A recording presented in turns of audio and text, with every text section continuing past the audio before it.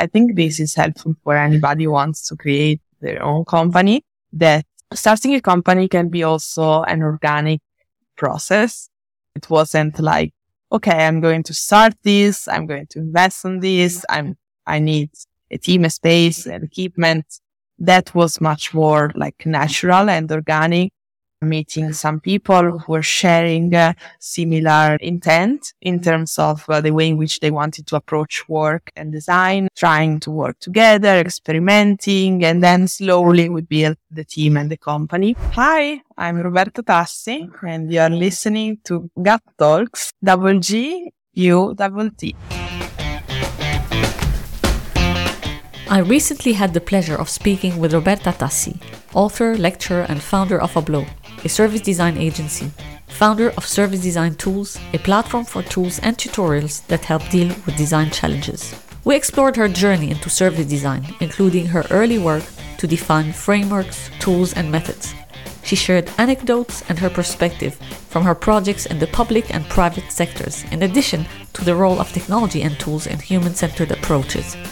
A big shout out to Gianluca Brugnoli, who has been on the show a couple of times already, for making the introduction. So, here we go. This podcast is brought to you by GUT, fostering a culture of innovation to build better products, ventures, and cultures. I'm Maria, and I enjoy adding value and helping wherever I can, widening my spectrum of thoughts, even if it can sometimes challenge the mainstream. This is why we give data a voice and co-create a collective intelligence involving both people who are not always in the limelight and those who are, in order to learn from each other and spread knowledge and critical thinking. All I ask is to rate the show, leave a review, and share it. It's a fantastic way to help other podcast explorers discover our content. Now let's get started. I'd love to know more about you and your preferences to continue producing this kind of content. So type in go.gut.com/talks. It takes 60 seconds to complete. That's go.ggutt.com/talks. Now let's get started. I just want to give a big shout out to Gianluca Brugnoli, who actually recommended you. So thank you for this, Gianluca. Gianluca was on Gut Talk season 1, I believe, and this season. So Roberta, you're a designer, a service designer in particular. And I remember I met you at the launch of your book a few years ago. I got your book, yeah. And I'm looking forward to this because you started early on as you were finishing university, or finishing off part of your thesis was on service design tools, and you launched the website, and then you relaunched it again, and it's still on live used by the community. I'm going to start with a question, if that's okay with you, maybe a couple of stories. So when you launched your website on service design tools, what made you do that? Can you expand on this? It's a very good question to start.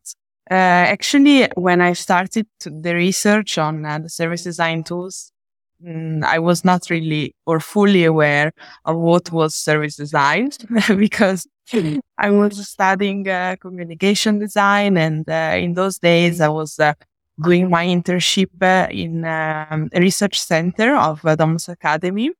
And there was the director of the research center, whose name is Elena Pocenti, was one of the first PhD students of the University of Politecnico of Milano in service design. So she was one of the pioneers, we can say, of the discipline. And it was actually, at the beginning, it was her suggestion to say, but look, dealing with services and service design is very difficult because there is always the need of putting together people with different backgrounds, discuss together online. So there is a huge need to support conversations that are dealing with complex matters. So basically, her intuition was, why don't we look at what type of visual tools and communication tools could facilitate those conversations so that actually designers and professionals could deal with service design. So that was the beginning for me to hear of service design, first of all, and to get started with the word research.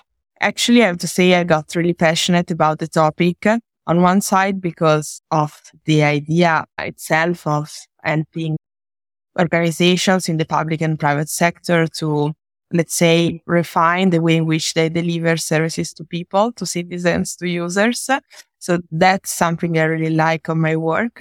But also I love the research around the tools themselves, because I ended up talking to a lot of, in that moment, were like professors or designers in different places all over the world who were experimenting with some methodologies and sharing with me their insights.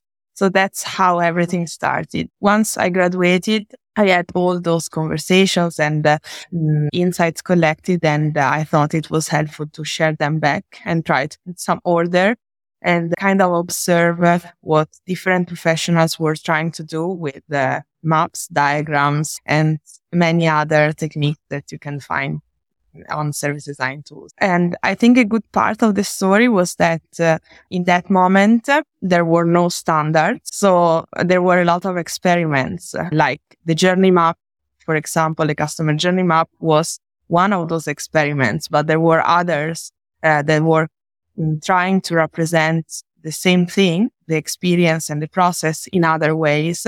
And that's in this moment, we don't even remember, because then some tools worked better than the other in the years.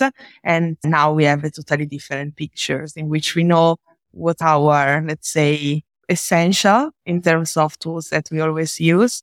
And it's much more stabilized. Yeah, it's true. That was back in 2009, right? That you launched, and service design started becoming trendy slowly. And in Milan in particular, like it's a small community, but not that small.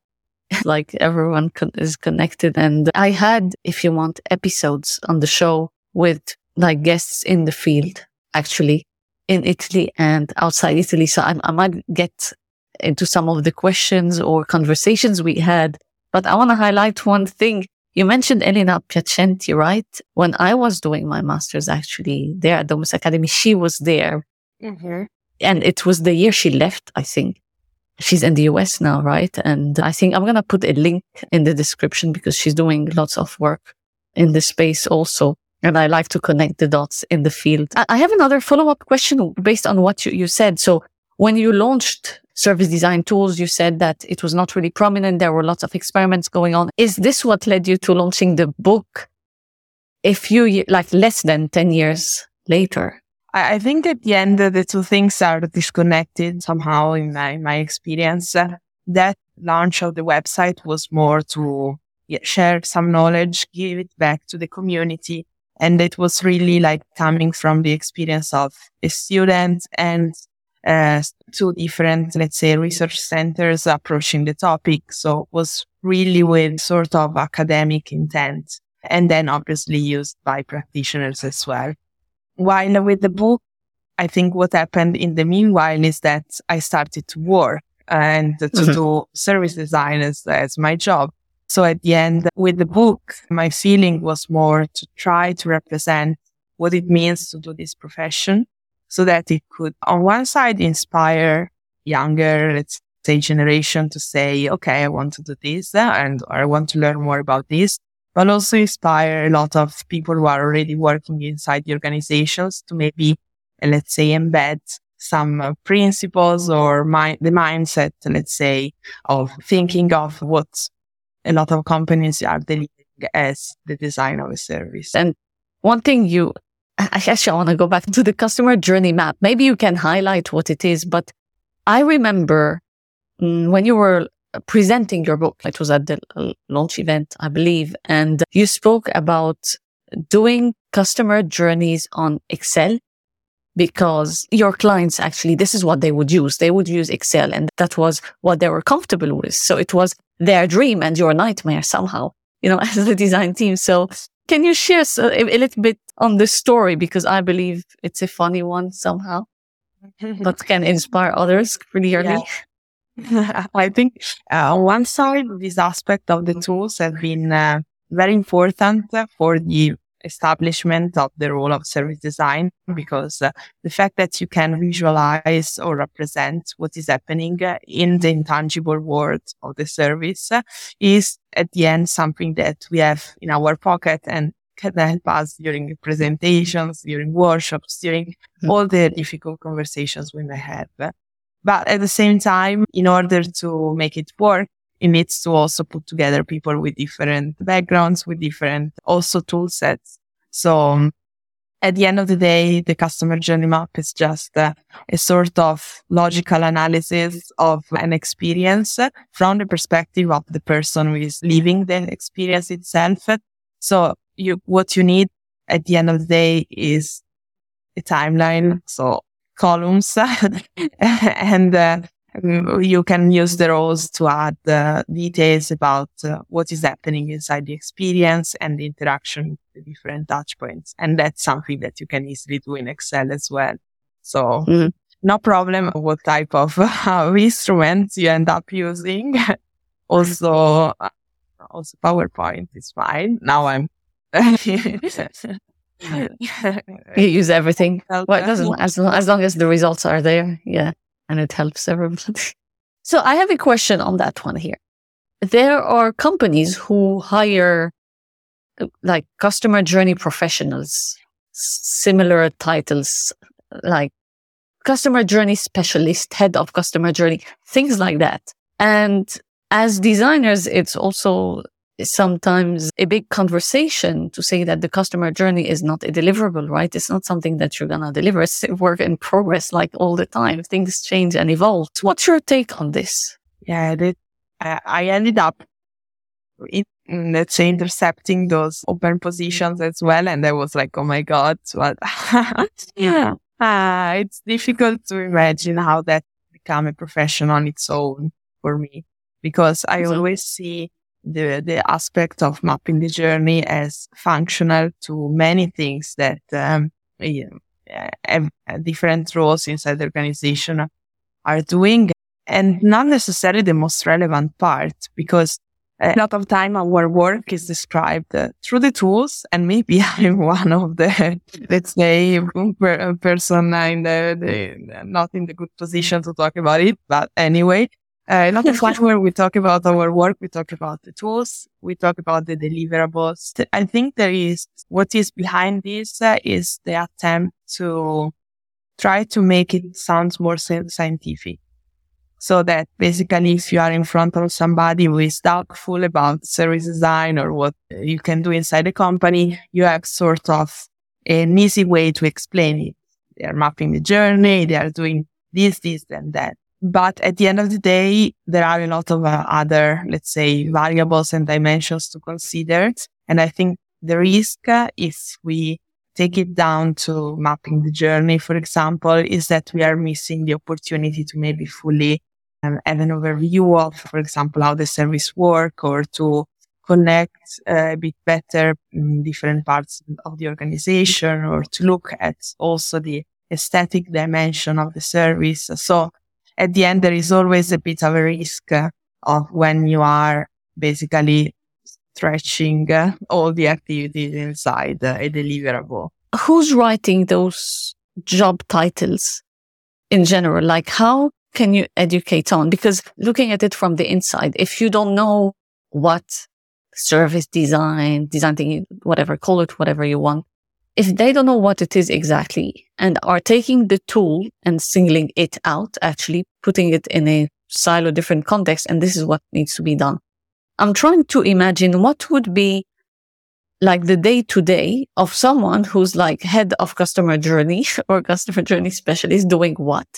Especially if it's a big organization. I've seen this as a requirement or an offer for large organizations. And the other part to it is how to educate those companies on the fact that this alone is a buzzword maybe, but that's alone not going to help you. What's your experience with this? I can make some assumptions because I never met directly somebody writing that job opening position. But for example, I met at some master courses of Polyme, of Polydesign in particular. I met... Just to say, Polyme is like Politecnico di Milano design department. Yeah. I met some professionals who were coming to study user experience, and they were basically sharing something similar to what you are just saying. Basically, my company is asking me to map, I don't know, I've been mapping 50 customer journeys in the past month. And I was like, okay. And in my perception, where the situation in which there is that type of request is mostly linked to a lot of, let's say, focus on the technical aspects or on the technological development of a specific solution. So when you have a lot of different, let's say, use cases to support with maybe a website or an application or a digital ecosystem, or maybe with a customer care service. But I think it's mostly because of the technological part, let's say. So that makes me think that maybe there was somebody who was more like an engineer asking for that type of support.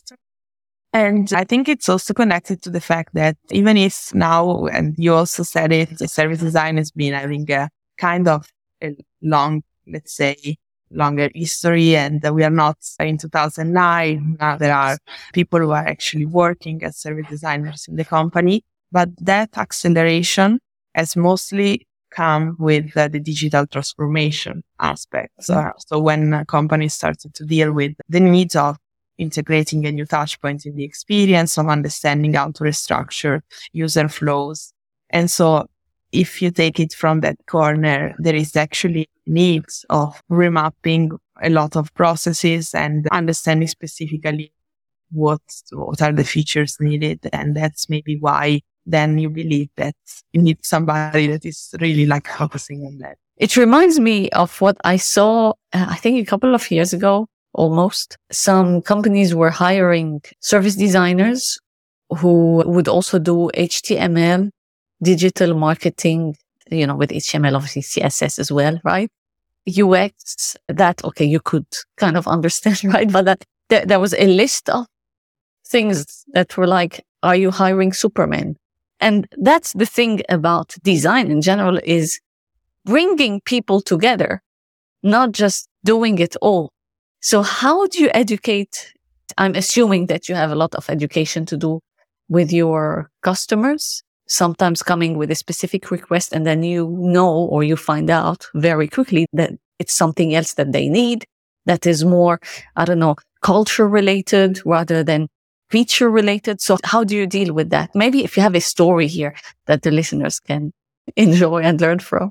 Before, I wanted to maybe comment on what you were just saying, related to the fact that you end up describing all these talents and characteristics of the designer, and we are like, okay, but how would a person be able to do all these things well on top of it?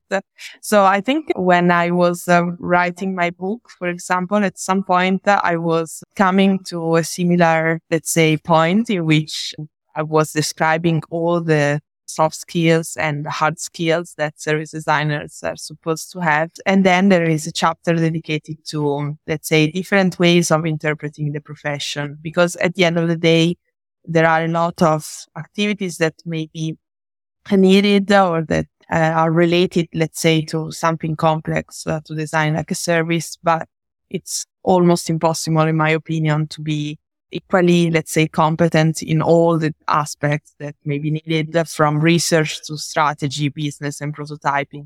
So at the end, you have a variety of professionals, as in many other fields. The sort of the mistake that sometimes also myself or other people in the field have been doing is that we tend to speak of the service designer as like one thing that is kind of one type of professional, while obviously it's not. Similarly to, for example, if we consider product designer, there are many different specializations, interior designer, fashion designers, and then also for other jobs outside the context of design on its own. And this is an aspect that in my career I'm becoming more and more keen on. That is, not all service designers are equal. And then you can pick who you want to work with, and similarly to what you do in other type of fields. And so this connects back to your question in a way about how you convince people about what they really need. And I think in general, I always try to establish a personal connection with the organizations I'm working with, especially now that I'm more in the space of an independent agency. So the reasons why at the end a company like to work with us is also that they like the approach they like to have that type of, let's say, connection on the project, and the connection of the project on the project that is based on transparency and trust. So not being, let's say, a big organization or not having a lot of expectations that I have to see fulfilled for my business at the end of the month or the year, I think puts me in an easier position, myself and my team, to say, look, this project doesn't make sense, or we don't want to work on this because we don't see it going anywhere. I think obviously it's not always easy like I'm describing it, but at least you can play that card that maybe in other situations you don't have. So what do you enjoy the most in what you do?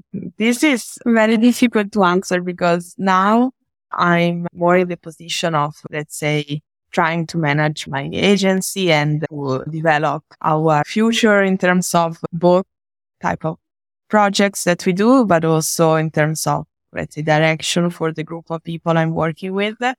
And I'm not sure that's my favorite part of the work, because I really like to deal with the project, to have a challenge to solve, almost to analyze something that is very complex and then turn it into something that we can easily discuss and come up with a solution.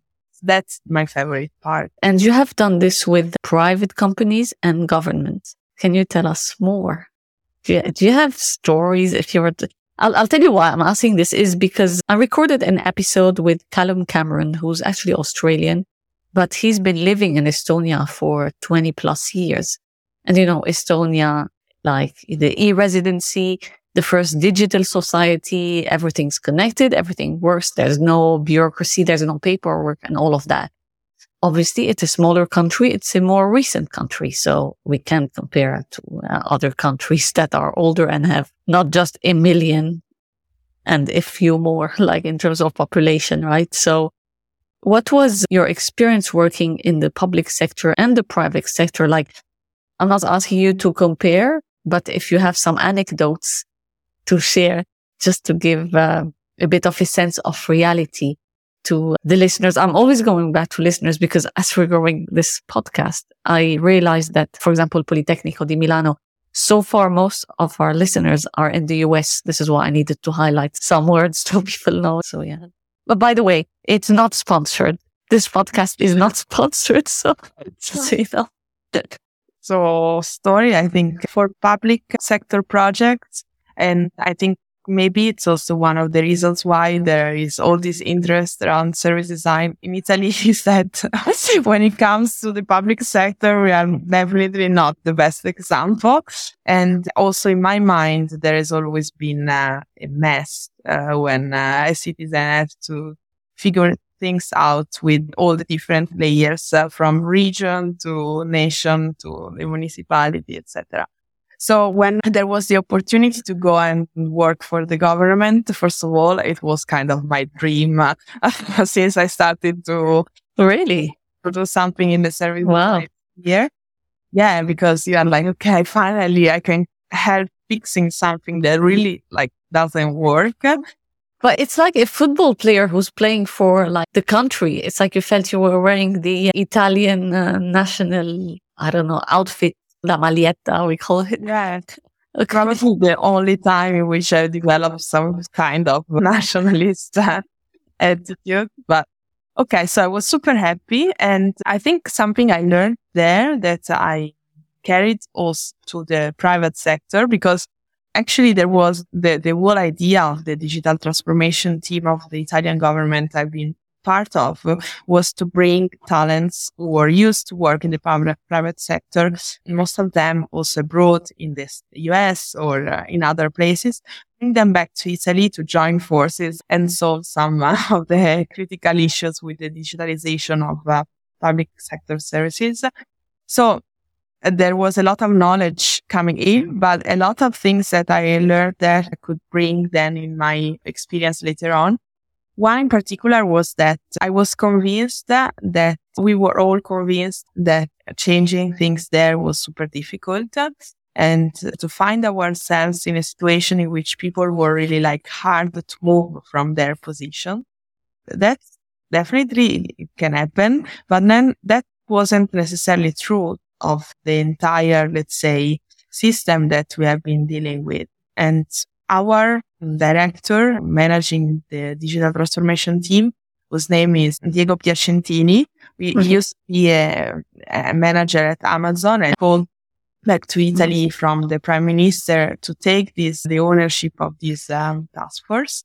Basically, it was always said, we will work with the people that will follow us and that have really like the passion, the energy, the motivation, the interest to work with our team on this important challenge.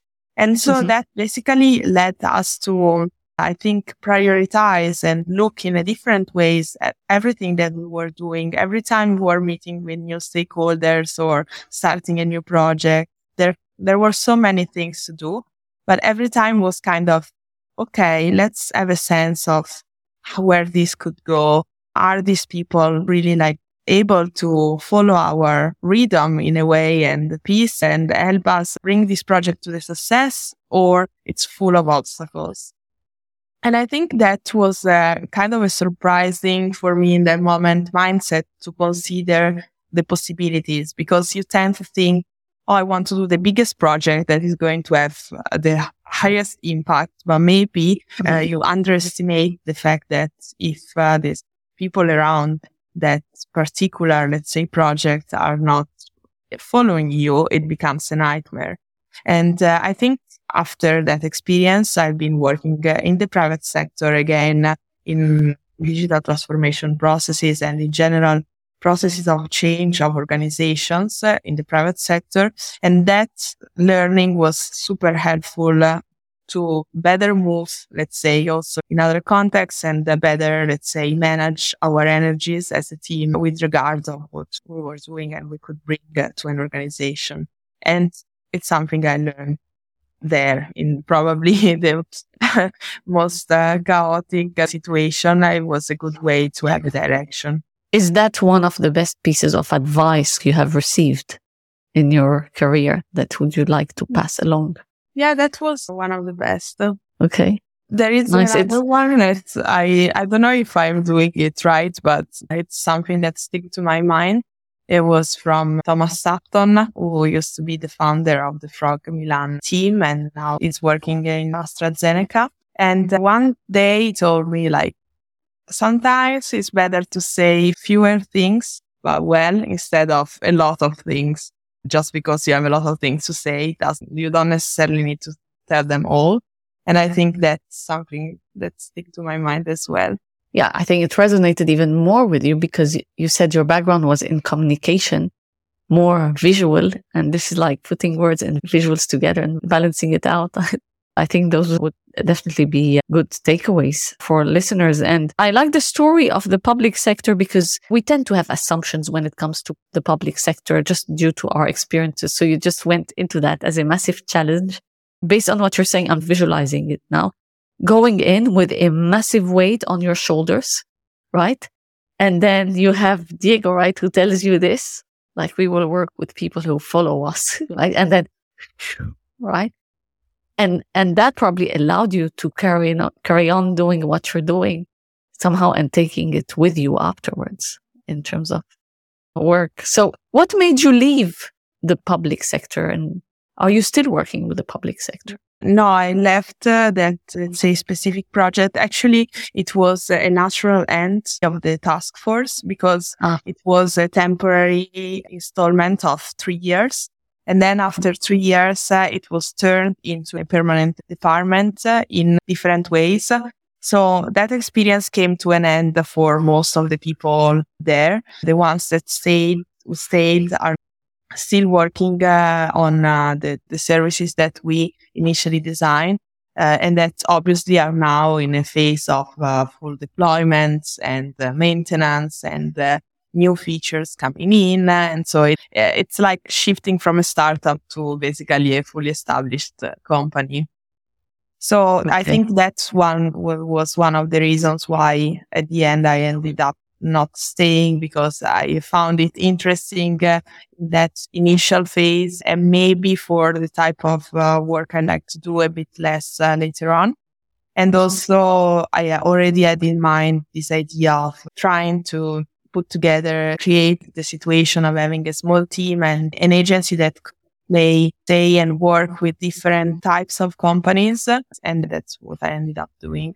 So what was the biggest challenge for you to start Oblo, which is your agency? First of all, I want to say, and I think this is helpful for anybody who wants to create their own company, that starting a company can be also an organic process.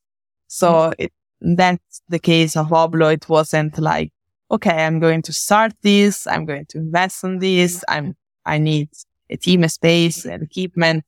That was much more like natural and organic, meeting some people who were sharing similar intent in terms of the way in which they wanted to approach work and design, trying to work together, experimenting, and then slowly we built the team and the company. So now that a few years now I've been going through since that moment, because this whole conversation started in around 2017, and now it's been a few years. So I think the most difficult part, and maybe not for me 100%, because I feel I was lucky in that process, but it's finding the right people around you that believe in the same mission, we can say. And obviously you can influence the process, but that's still a big part of it. There was also somebody in the team, in the very initial team, who left, for example.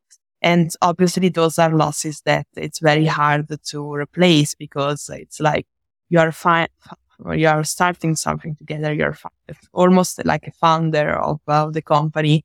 And I think that with that initial part of the team and then group of people, obviously now it's a different situation. And I need to say it, even if it's quite obvious, but starting a company in Italy is difficult from an economic standpoint. So I know that one.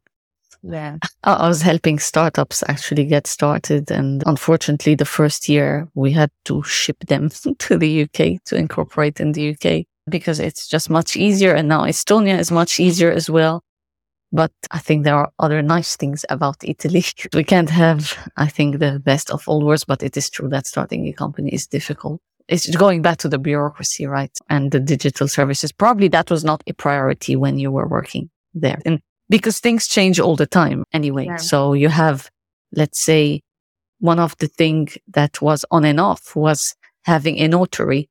Then it became, no, you can just do it online. Then it was like, no, you actually need a notary and go do it there. And then it's like, no, do it online, and less conversations in that sense. Just to putting things in context to the listeners, just to see, maybe that might sound a basic thing, but this can be a lot for a startup, actually, or a company starting up.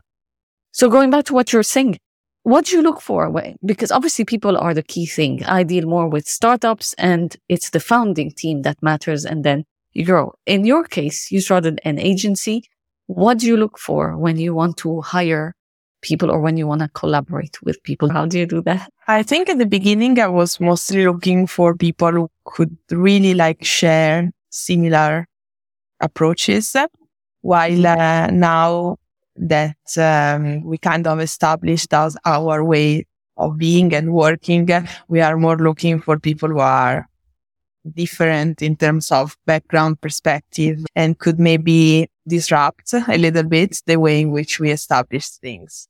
So definitely it changed. And then besides that, I'm very much open to see what happens. Also, my main partner in the company, she's from Russia. So it's already between me and her, I think, a lot of diversity.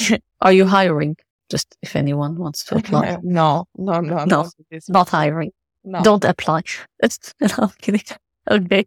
Yeah, but clients, yes, always open, right, to that one. So you mentioned one thing I wanted to touch on also. When you first started your service design tools website, when you launched it, it was more of an intuition between you and Elena, to get this going. My question to you, and going back to the name of this podcast, is what's your approach or your relationship with your gut feeling? Absolutely. Yeah, 100% essential in my life. No, in the sense that I trust it a lot, typically. So maybe I would immediately have the type of feeling towards something, then not consider it at all for a while, because I'm like, as for many others, probably the rational part comes in and say, oh, but maybe you don't know nothing about this. It's going to take a lot of time, etc. But then it always goes back to that initial feeling. So yeah, I tend to trust it a lot. Do you have, I don't know how to frame this. I don't like the word failure, because it's always about learning, experimenting. But given this is the context, do you have a kind of failure story that you never shared? There was one related to I think most of my failure stories, or not just in my professional life, but also in the rest of my life,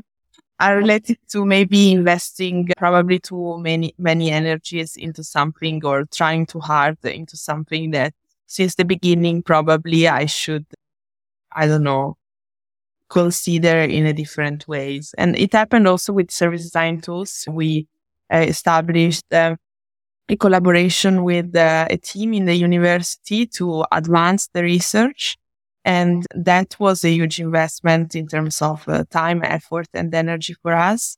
And we got basically nothing out of it, because we were not aligned on maybe the process to follow, the final attempt. There were really things that came, they were clearer after, when after the collaboration was over, but it was not that clear at the beginning. And for me, it's obviously not something that it influenced part of my work for a while, but also part of the work of my team. So something also harder to kind of explain and reboot after. Probably there was the chance to explore new tools in that way, with an overlap with other disciplines, that I don't know if we will have another chance. And I think that was, obviously it's not, I don't like also to use the word failure, because otherwise we wouldn't risk anything. But for me, that's something that has been heavy in terms of investment, mental investment in the relationship that didn't work. Yeah, you said a big thing. I don't know if we will have another chance. That's a big, bold statement. But obviously, the fact that you're talking about it kind of knocked you somehow. How did you feel about all this investment you put in place? And I just want to highlight, investment is your time, is your effort, is the reward and disappointment somehow. So it's not just money in that sense. So how did you feel after this? What is it that's making you say, I don't know if we will get another chance? Because this sounds like a very promising project you started years ago, and it might have led to a love and hate relationship in your case. Yeah. Yes, I can see you smiling. It's all something that I have been doing for many years out of my time, on top of paid work, if you can call it that way. And so it's been difficult to move it forward and carry the research forward, trying to find time among all the other projects. And that was also probably one of the reasons why I kind of had in mind that, okay, but at some point, if I start the company on my own, that project could become a side project of the company. It's still maybe unpaid, but there is the context and the environment to continue the research with more energy and with the right, let's say, setup. But the reason why I say I don't know if we will have any chance anymore is that when something is a side project and you decide to at some point to say, okay, let's invest on this, and that after a couple of years doesn't work, then obviously to try and reboot that, it requires double the energy, because it's always a kind of a side project. So I'm not saying at the end, I hope we can find a way to keep evolving the research, but the chance of doing it together with an official university partner maybe is a bit lost. And I think related to that, what I told me after is maybe that I think that wherever you are building that type of partnership or collaborations that are not necessarily regulated by the business process as usual that you apply with clients is be just trusting, let's say, less informal, I would say, agreement is not enough. Yeah, that's when I say just don't trust your gut too much on business. Like it should be formalized somehow. Otherwise, the risk of being very disappointed can be big because you don't have the same expectations, I guess. Going back to like what design is about is also somehow setting the expectations. And one of the difficult things as designers is doing it for the others and less for ourselves in a way. But it's up. So the question on that one here, I know this service design tools, I'm assuming it's quite of an emotional project for you because you started it a long time ago. And I mean, everyone in the design community in Milan at least knew about it, right? I mean, I knew about it as well. So it was one of the main websites to check. So is it time to turn the page? Like, do you need a closure with it or you still have hope for that project? I will think about it tonight. Yeah, give me a call after. Actually, it's a very good question. Because I think for now, the answer for me is I still want to continue it with different meanings, probably. So back in the days, the meaning was more to try to align people on what was the meaning of certain techniques and what were the possibilities. Then it has become, now it's more like a sort of dictionary of service design and the different tools that we are exploring, like more advanced methods inspired by other disciplines such as system thinking, behavioral science. We are looking at speculative design. So all of that is also kind of in place. And I hope to continue doing more of it because actually the nice part of it is that we are sharing now the things that we experiment with and we use every day on the projects. So it's interesting to not to keep them for us, more with the open community and sharing spirits to try to share what we have been creating and also try to have conversations around them. So I think that part could continue. Okay, so you thought about it already. For now, I like what you're saying here and where this is heading to because who's using it primarily? Are they the same people who have been using service design tools? I don't think so, but I don't have any data. So it's more my personal perception based on obviously people who come to me or write us. There is the more the time from its launch, the more it's used mostly by students or people who are encountering service design for the first time. And with that said, I think there are a lot of conversations going on around how service design tools and methodologies, etc., could help approach the new challenges that we have in front of us. I'm thinking of all the sustainability related goals and all the challenges brought by new technologies applied on the design of services, etc. So there is always a conversation around how do we do it better. And obviously it's easier to have that conversation with somebody who is exploring the practice for the first time compared to the conversation you could have with somebody who is, I don't know, has been working the same way for years. I like the fact that you guys are keeping it relevant in that sense also. Can anyone contribute? Yeah. Oh, anyone can contribute. Yeah.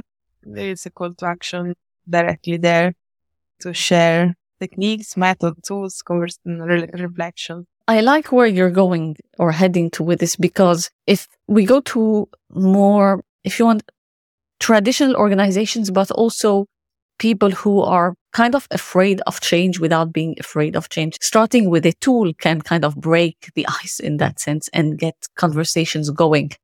So my question to you here is, could service design tools have been your company actually?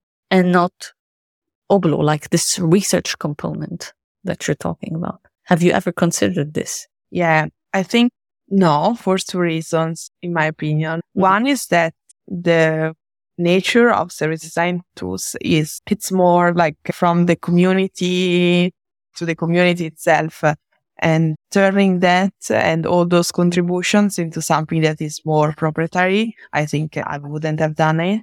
And also the other part is that I don't necessarily believe that the tools make the difference.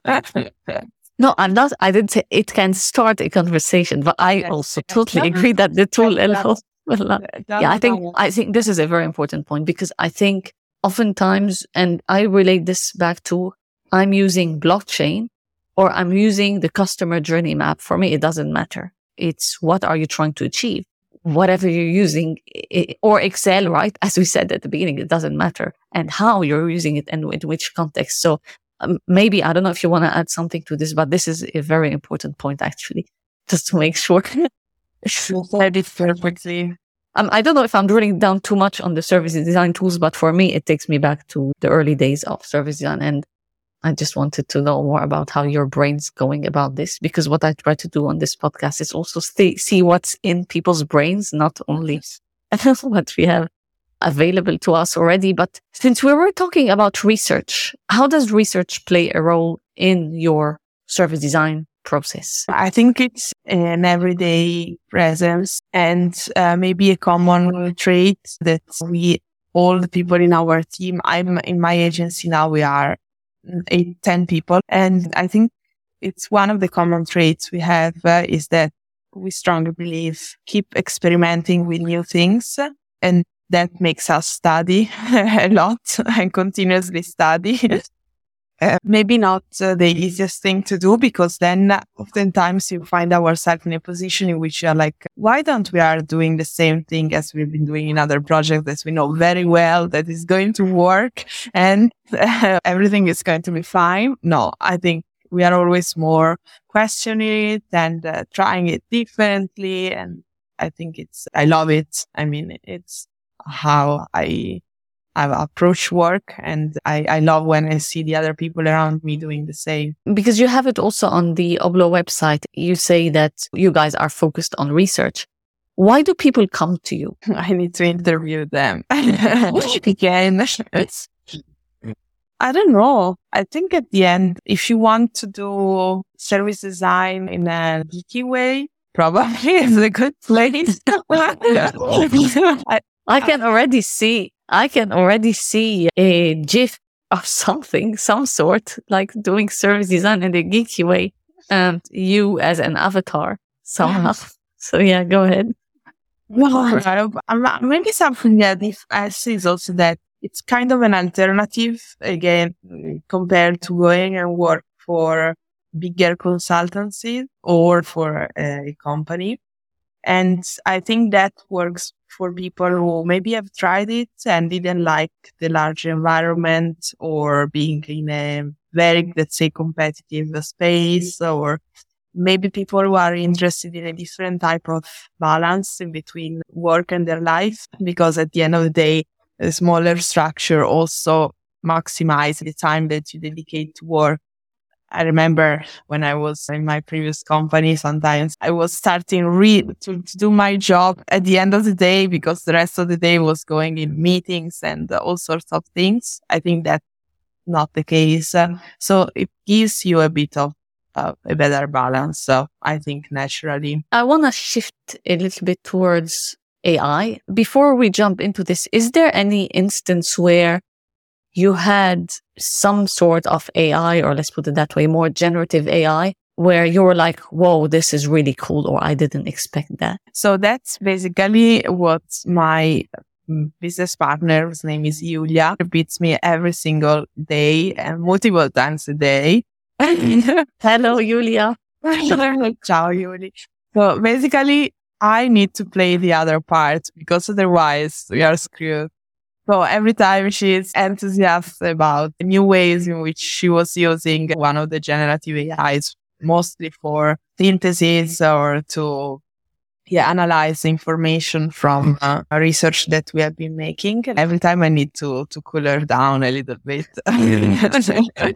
But actually, as many others are also discussing in these days, there are parts of the work that could be, in this moment, most accelerated by the use of generative AI, I would say. And you are experimenting with tools and some practices in your day-to-day. Are you actually using them, or are you still exploring in-house? I think in general. So there is like a common baseline everybody is using them for. That is mostly we write a lot of research reports, and we need to explain a lot of after conducting user research activities. So qualitative interviews, for example. So having a support in extracting, let's say, meaningful parts of the interviews and stuff like that is very much the baseline. And then experiments more related to, okay, what can I achieve if I really use all this bunch of data I have as a source of information?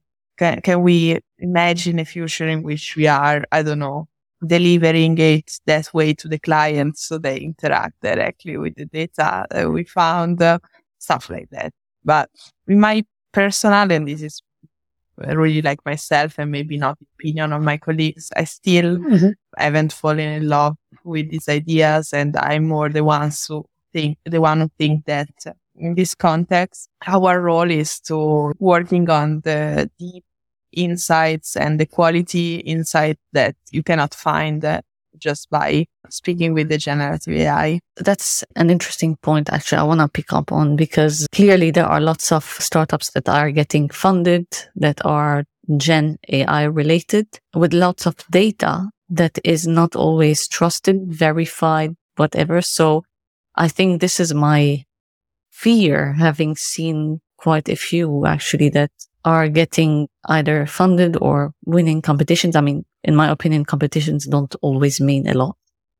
But this is the fear here where you talk about replacing lots of qualitative data you can have that can make a difference into something generic that can be out of context and lead to results that we don't wish for, we don't expect, but can be a huge burden in terms of costs to companies, but also impact on end consumers or users or whatever.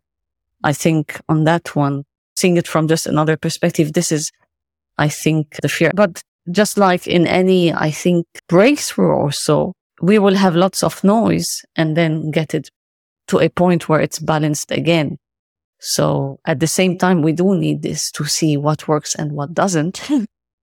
But again, it's about making the right choices and ask the right questions, I guess. I think it will be more interesting to have this conversation in a while. Everything is happening in these days with OpenAI and Microsoft, etc. It's more interesting, actually, to me, that type of, let's say, debate and conversation.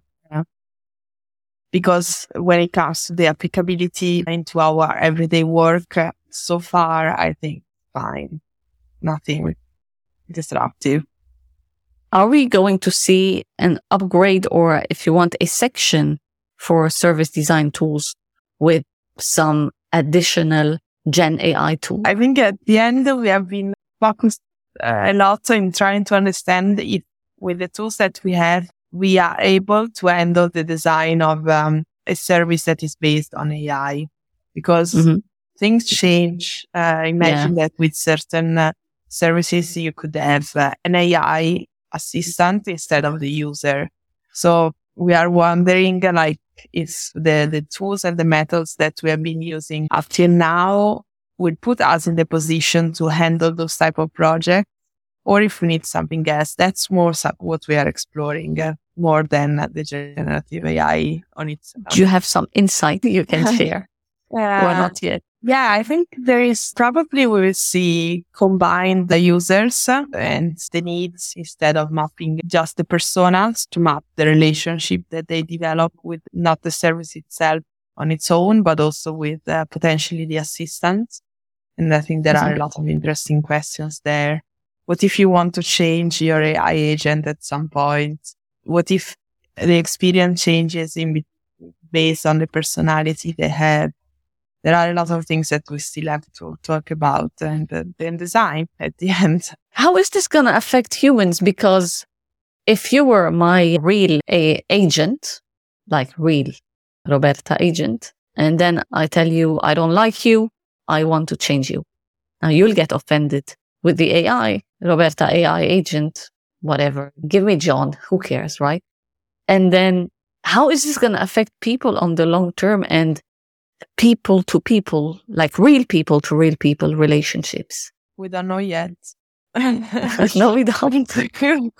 I'm asking you this because I know you work on future trends. You do lots of research and you're into future trends. This is linked to behavioral science and all of this. So what is it that's exciting that you're working on today? What are you mapping out? What are you foreseeing? I'm not asking you to have a crystal ball, but it's just your insights, really. I think at the end, it's really like the moment in which we need to start really like reflecting on these elements. They are not new at the end. If you think of the movie Her, was a few years ago, and now we are seeing what it means, for example, to have that type of experience, or to realize that the AI you are talking to is the same for thousands of people. Mm-hmm. So what we are trying to do is to look back on one side at the principles that regulate human-computer interaction, or that have been regulating it in the years, or in general, inspiring the work of designers and developers. Because on one side, those elements are still critical, but are critical in new ways. So how do you feel in control of the AI that you're using? How do you perceive transparency? How do you go back if you made a mistake? How do you cancel something? And so on. I could continue forever. And so what we are exploring in these days, together with the help of a student who is doing the thesis on this topic, is try to understand what are also the patterns in terms of interaction that are replicated throughout, so that we can at least have a sort of reference of best practices. So if I want to, I don't know, notify a user of something that was happening in the background and make it visible to the foreground, how do I do it? There are ways in which some services have already started, so we can learn from that and develop our language of knowledge and confidence with these elements. It's still, I think that the cool part is still that there are a lot of things that we still have to understand about it. Yeah, I mean, there are lots of unknowns. Things happen every day, and it's hard to stay up to date because you don't want to play a catch-up game after. So how do you stay informed with the latest trends in terms of tech, and not just tech, like what's happening in the space of what you're interested in? What do you read? What do you search for? What do you listen to?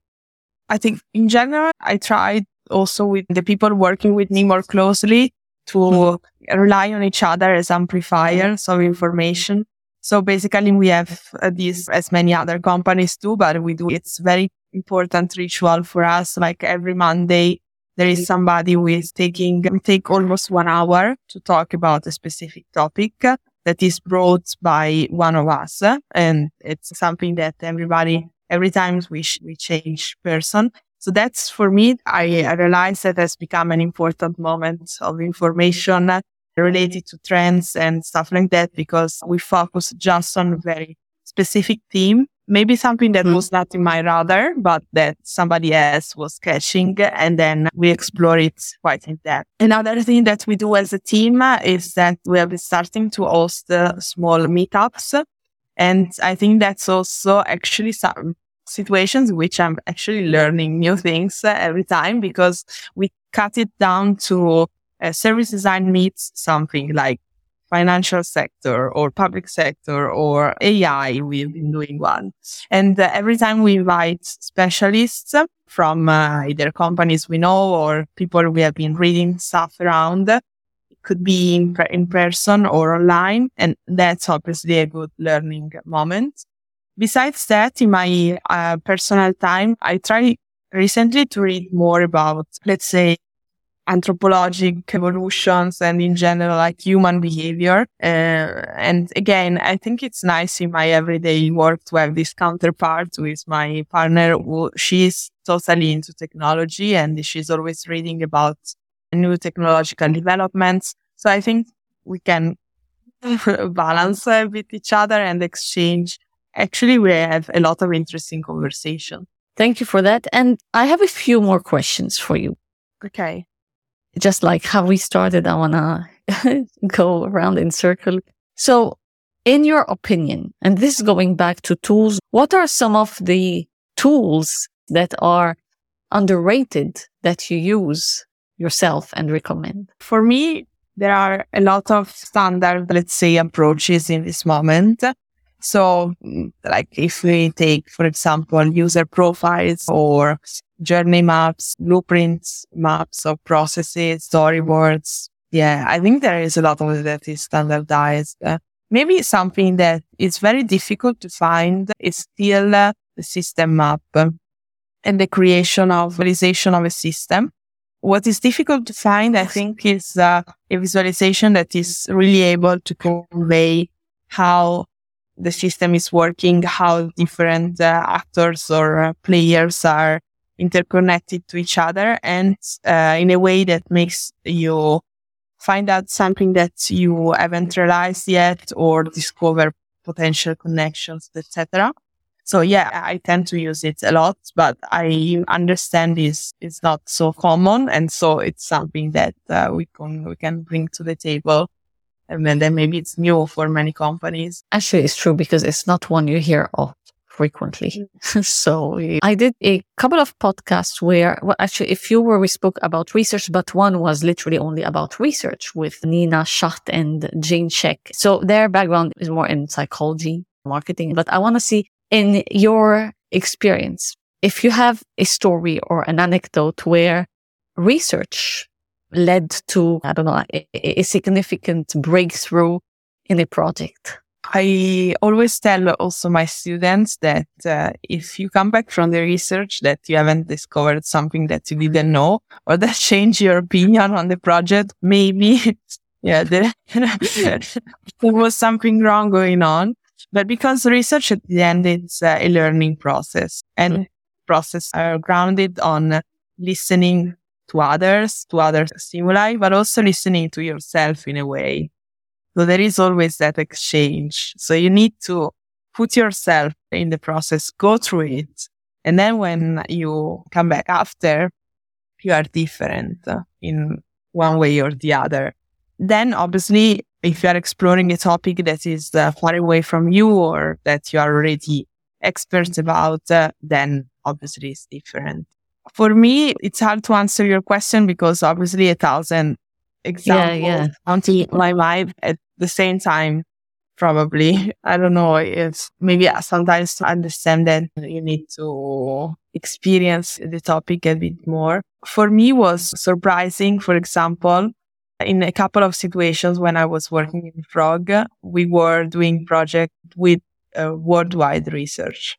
So there was always kind of an assumption from our clients on one side that people in different geographies, when it comes, for example, to financial management, have different approaches because of the way in which they develop their richness, their wealth, or a lot of aspects maybe related to age, the cultural situation.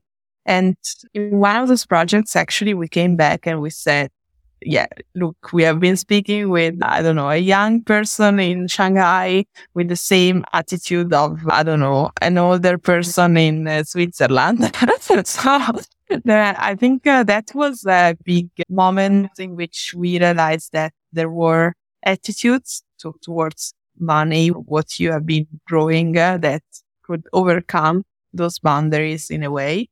Which is because it's also a very personal conversation and a discussion. And that changed the way in which we were structuring the project. One other time it happened, I was working on a research project about trying to design a new type of service and experience for people with diabetes to better manage their disease. What happened there was that we spent weeks before starting the research discussing how different the experience is if you are treating yourself with a pill, with the injection, with the pump, because obviously there are different levels of intrusion of those devices and therapies in your life. But when we were conducting the interviews, we were talking to people, actually we understood that there was a moment in which you discover that you have diabetes and you need to learn all the management of it in terms of also estimating the carbs of what you are eating, estimating the impacts of physical activity on your body. All these things are difficult to learn, no matter if then you are treating yourself in one way or the other. And so basically that also completely changed the way in which we were looking at the project. And we started to say, let's try not to solve all the difficult aspects of that are related to the management of the disease, but let's focus on that moment, that initial moment in which you have to learn the math, let's say, of the disease and trying to do something significant there. Again, this is from research. I like those stories. Thank you for that. And I think many can relate to that because you can't solve everything. It's like at once, basically. It's starting small, taking few steps. And after you see, because just to put things in perspective, oftentimes things are linked. One more here, actually. When is it that you released your book already? 10 years after launching the website. So reflecting back on this, if you were to write your book again now, what would you change? If there would be anything you would change or you would have written differently? I still like the way in which it's structured. Maybe it would be less interesting for me to write it now. Really? Okay. Because I think if I see that book as an entry point for somebody who is interested in service design and want to understand a bit more about the practice or to learn how to integrate some of the activities in their everyday work. So yeah, as an entry point, I think I would write it in the same way in which I've been doing it. But in this moment, for me, it would be just less interesting to spend time on it. I think it's also because of maybe my perception of the maturity of the discipline. I'm more interested I have a stronger interest towards maybe seeing how it would expand in the future or talk about the more complex elements that we are exploring and experiencing in these days on the project. So, yeah. So there would be another book, I guess. I don't know. You have less than 10 years, 2029 though. Okay. You have a few years. Let me write it down.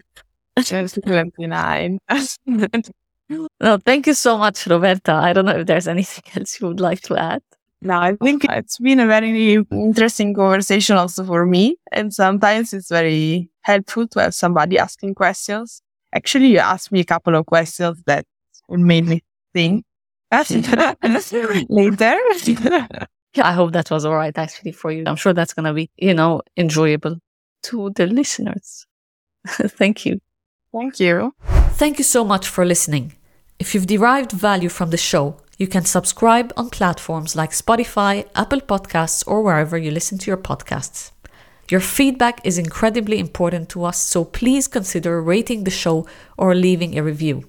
It's a fantastic way to help other podcast explorers discover our content.